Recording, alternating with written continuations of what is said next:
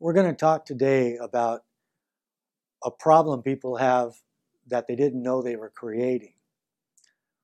And it's called loan over basis, and it can get you into a real problem.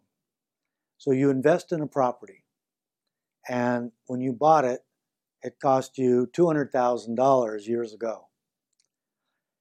You end up borrowing 150, it got down to 100, but over all these years, your property value went from 2 to 300. So you say when the rates went way down in the last several years, you said, you know what? I can borrow a lot of money here, and Jeff says it's tax-free when I do that. Well, yes, it is. So you have a $300,000 appraisal, and you go get a loan for $210,000 because they'll let you take a 70% loan and get some cash out. And $210,000, you owed $100,000. You took $110,000 put in your Levi's. So far, so good, right? So then we have something like the bubble bursting. And now your $300,000 property that you paid $200,000 for can only sell for enough to net $210,000. So you get a check big enough to pay for Happy Meals for the wife and the kids. And you say, well, at least I didn't lose any money. Well, here's the problem. Let's say you had that property for a decade and you took depreciation for a decade.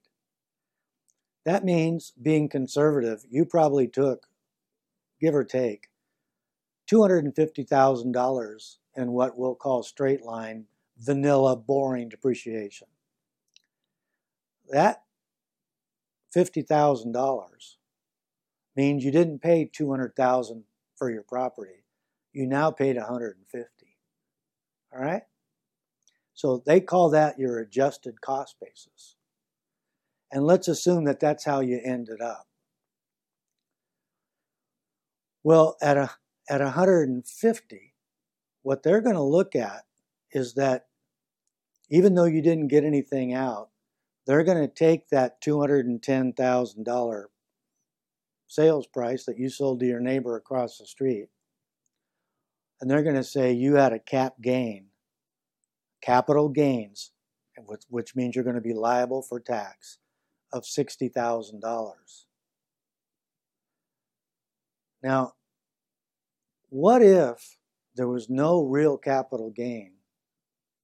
Maybe that value went down to where there was a wash.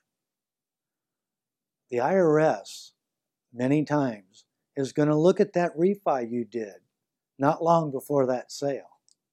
They're going to say, you know, that smart guy was clever. He took out over $100,000. And when he closed his sale, which was for $150,000, he owed $210,000. We call that loan over basis.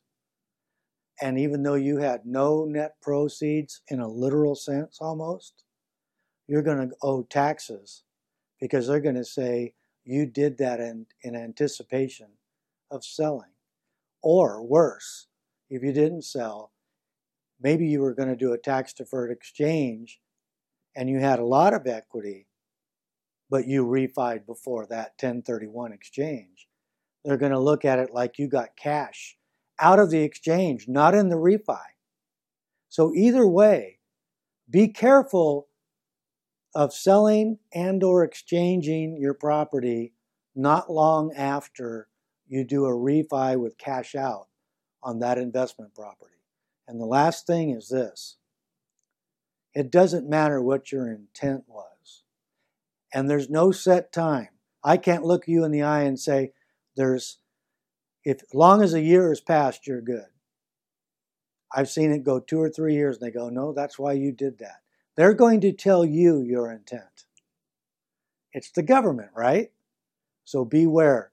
Talk to your tax accountant the expert that can tell you in terms of the Internal Revenue Code what might happen. Don't just look at the tax-free aspect of refinancing for a cash out on an investment property.